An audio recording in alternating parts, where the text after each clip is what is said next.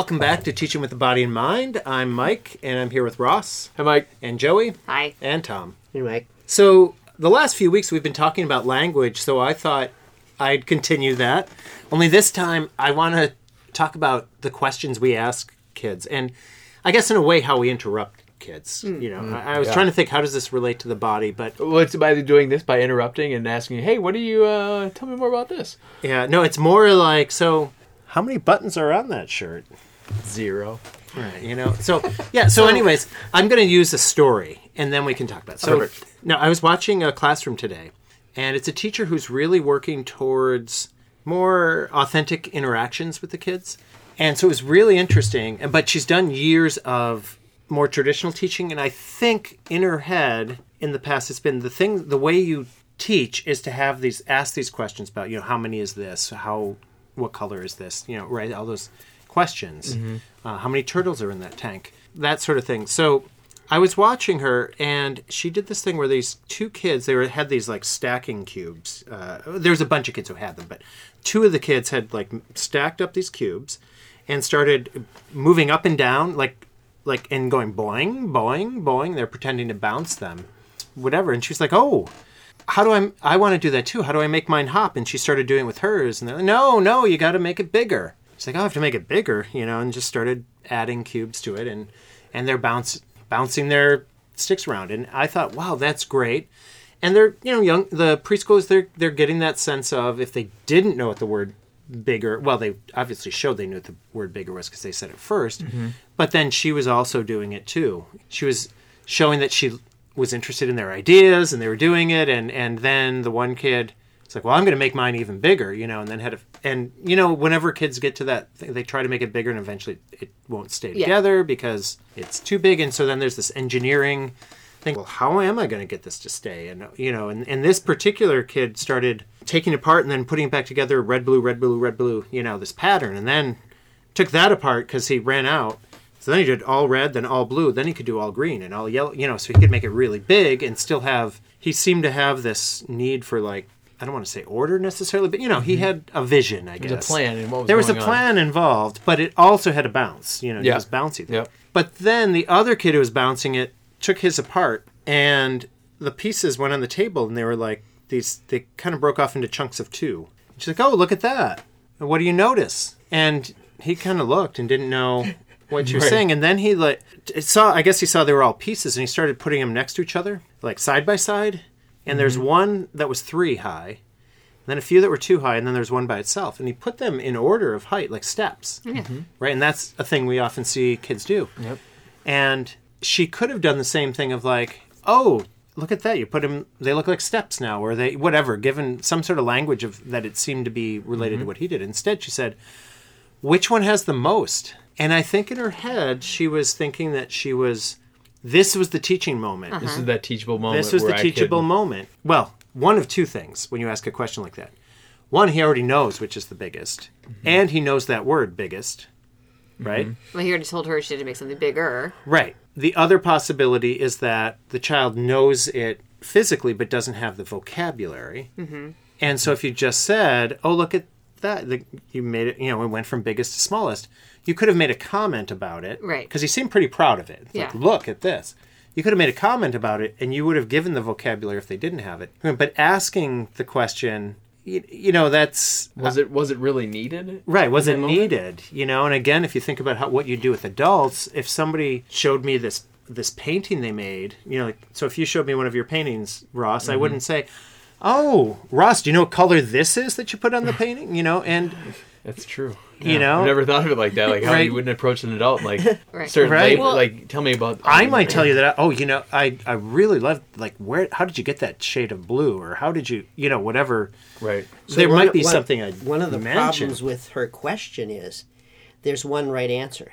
Yeah. And it's teaching that there's one right answer to things, and I as the teacher know it. I have it, and you have. And can you get it from me? Get it from me, or can you guess it, or whatever?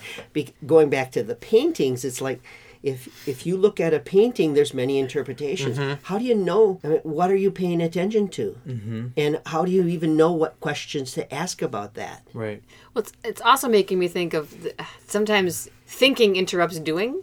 Yeah. So, if you're in the middle of doing something and somebody either asks you to think about something else, right? If you're carrying something heavy and somebody asks you to do a math problem, you might drop the thing you're carrying, right? Or it's going to get harder to focus on it. Just your attention, but also you can't. I don't think you can always describe something that you're doing while you're doing it. I think it's a big ask, right? To ask a kid to tell you. Either answer a question about it or tell you what they're doing because they might not know yet. But right. it's like you can teach someone how to water ski or something. Right. Like there are verbal lessons to this, but in the moment, if you think too hard about something you're doing with physically, it kind of screws you up, right? Like if I start thinking about what if my foot's gonna hit that rock when I jump on it? Right. Suddenly, it's harder than I'm thinking about it. Yeah. Right. And so I think that's the other thing that happens when teachers come up with come interrupt somebody doing something with their question. Yeah. They don't mean to. I mean, right. I think I do it all the time. I don't mean to. But I think true learning, this is what, John Dewey, I think, right, that it's reflection on experience. Uh-huh. And so that child, made something, and I don't know if they tried to or not, but they got these, step. Oh, look at that. And they got excited. Yeah. And so now they're reflecting on it. It's like, if she would have said, like she did earlier, it's like, oh, I want to make that too. How did you do that? Then they could reflect on what they actually did because they seem to be proud of what they did. She asked a question that didn't reflect on what, it wasn't like he was saying, I wonder, gosh, I'm looking at this. I can't figure out which one's biggest. Right. Are we talking about length? Are we talking about width? Are we talking about... Right. I mean, there's lots of different variables. Right, you could have said, actually, they're all the same width, teacher. And if a child's building something, let's say they've put 3 blocks underneath their plank here and 2 blocks underneath their plank here, and they're frustrated that it's crooked, you might go back and say, oh, wait a minute. Now, if we look, let's count these... There's 3. Let's count these. There's 2. Right. Because then you're reflecting on the thing they seem to be trying to do. It's not that. Math is a language that's helpful to keep in the domain of the thing that you brought up. I mean, so it's not that we don't use math terms with children, but it's that interrupting part that's and that's the thing. I think it's that interrupting action. Because I was wondering, well, how does this conversation have to do with the body? And I think it does, because when kids are acting, interrupting them doesn't seem... But it kind of to go back to what I guess what all of us have kind of said in this moment, I'm thinking now specifically of how many times I see adults do this, or even myself as a teacher sometimes.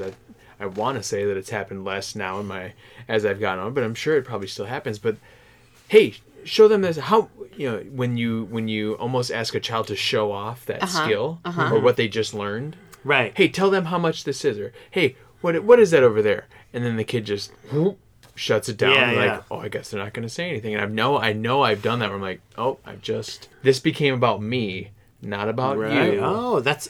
Because it's now... Because it's your idea that they say something? It's my idea that they say something, or that I want them to show what they know to I've somebody never else. thought about it that way. That's what those questions really are. You're making it about yourself as the teacher, because I want to show them that I have that knowledge. Right. I know something you don't about this. Right, and so there's that piece, and I see it happen a lot with colors, amounts.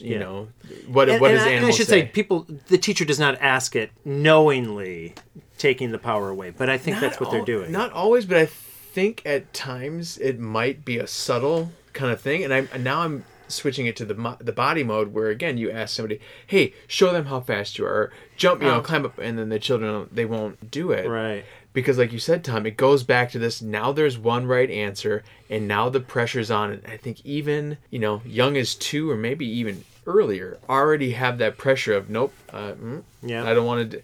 So you're putting me on the spot. I think there's a kind of a workaround around that. Yeah. And it happened in the classroom for me many, many times, especially towards the end. I would notice that a child was watching another child do something physically and really kind of was interested in it. And then they would ask me, well, how did they do that? I said, well, why don't you ask them? Yeah. Ask them. And so you're changing the agency there. Exactly. And it peer-to-peer is sometimes more effective than adult to child. Right? Well, that's the thing of the agency and power. So it's the idea of sharing power. Like if the teacher... So what the teacher probably has is that they don't trust that the child's going to learn unless they ask the right questions or give the answers to the child. The right questions. The right questions. With the right answers. With the right answers. Right. Instead of... Because what happens if the kid said the wrong one? Right, yeah. You know, if he's got that stack of 3, 2, 2, 1, and he points to one of the 2 stacks, and she's, well, no, that's not the biggest. Right. Do you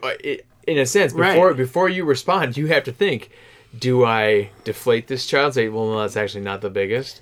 Or do I let them have the wrong answer? And I feel like there's a lot of that worry, and especially in these early years, I got to tell them the right facts, and it's got to be right there, where it doesn't matter. Like, they're not going to go through the world thinking, yeah, no, the 2 is always bigger than 3, and because my preschool teacher said it was. Like, you're not going to go. It's not going to happen. It was snowing once. This is early on in my teaching career, and the sky was white, of course. So we were looking out the window. Once? Yeah, only once.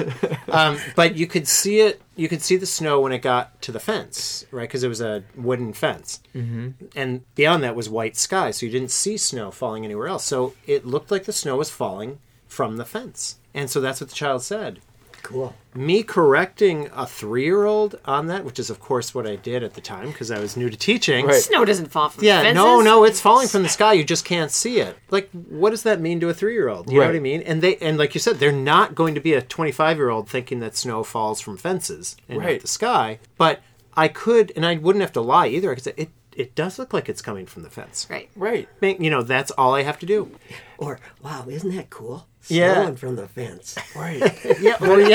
Or just repeating it that way. But I feel like it goes back to, why do we ask so many questions? Yeah. And why do we ask the questions we ask? And I feel like a lot of times, especially with younger children, it's to show me what you know. Like, do you know this? Versus just being in the moment. Like, I think the example you gave, Mike, where at first that boing boing, hey, how do I join in this? Right. I can show you that. This is the rules of our game. And having that moment where, wow, you got to look at it almost looks like a staircase. How many do I need to make this? Could even be a slider bird. Like, help me. I want to play too. Well, and I feel like it also goes back to a couple episodes ago where Tom was talking about just we're so language oriented. I mean, and you know, again, I would say that just culturally we are, but that it's so easy to fall into this trap of it's not happening if I'm not asking about it, I'm not talking about it. And what you said at the beginning, Mike, the child put the things in the seriated order. You know, tallest to smallest. I don't mean to keep harping on this one interaction, but it's sort of like the teacher knew that the child knew which one had the most. Yeah. And so, but we can't help it. This over reliance on it's got to have language to be happening. Right. Yeah. That just seeing it seeing the action is unsatisfying unless the action is labeled verbally. Yeah. On that note, I think we better stop this conversation for now. But thank you for listening to Teaching with the Body and Mind. Thanks, Mike. Thank you for listening to Teaching with the Body and Mind. We'll be back again next week with another episode. Music is by Big Wheel Popcorn.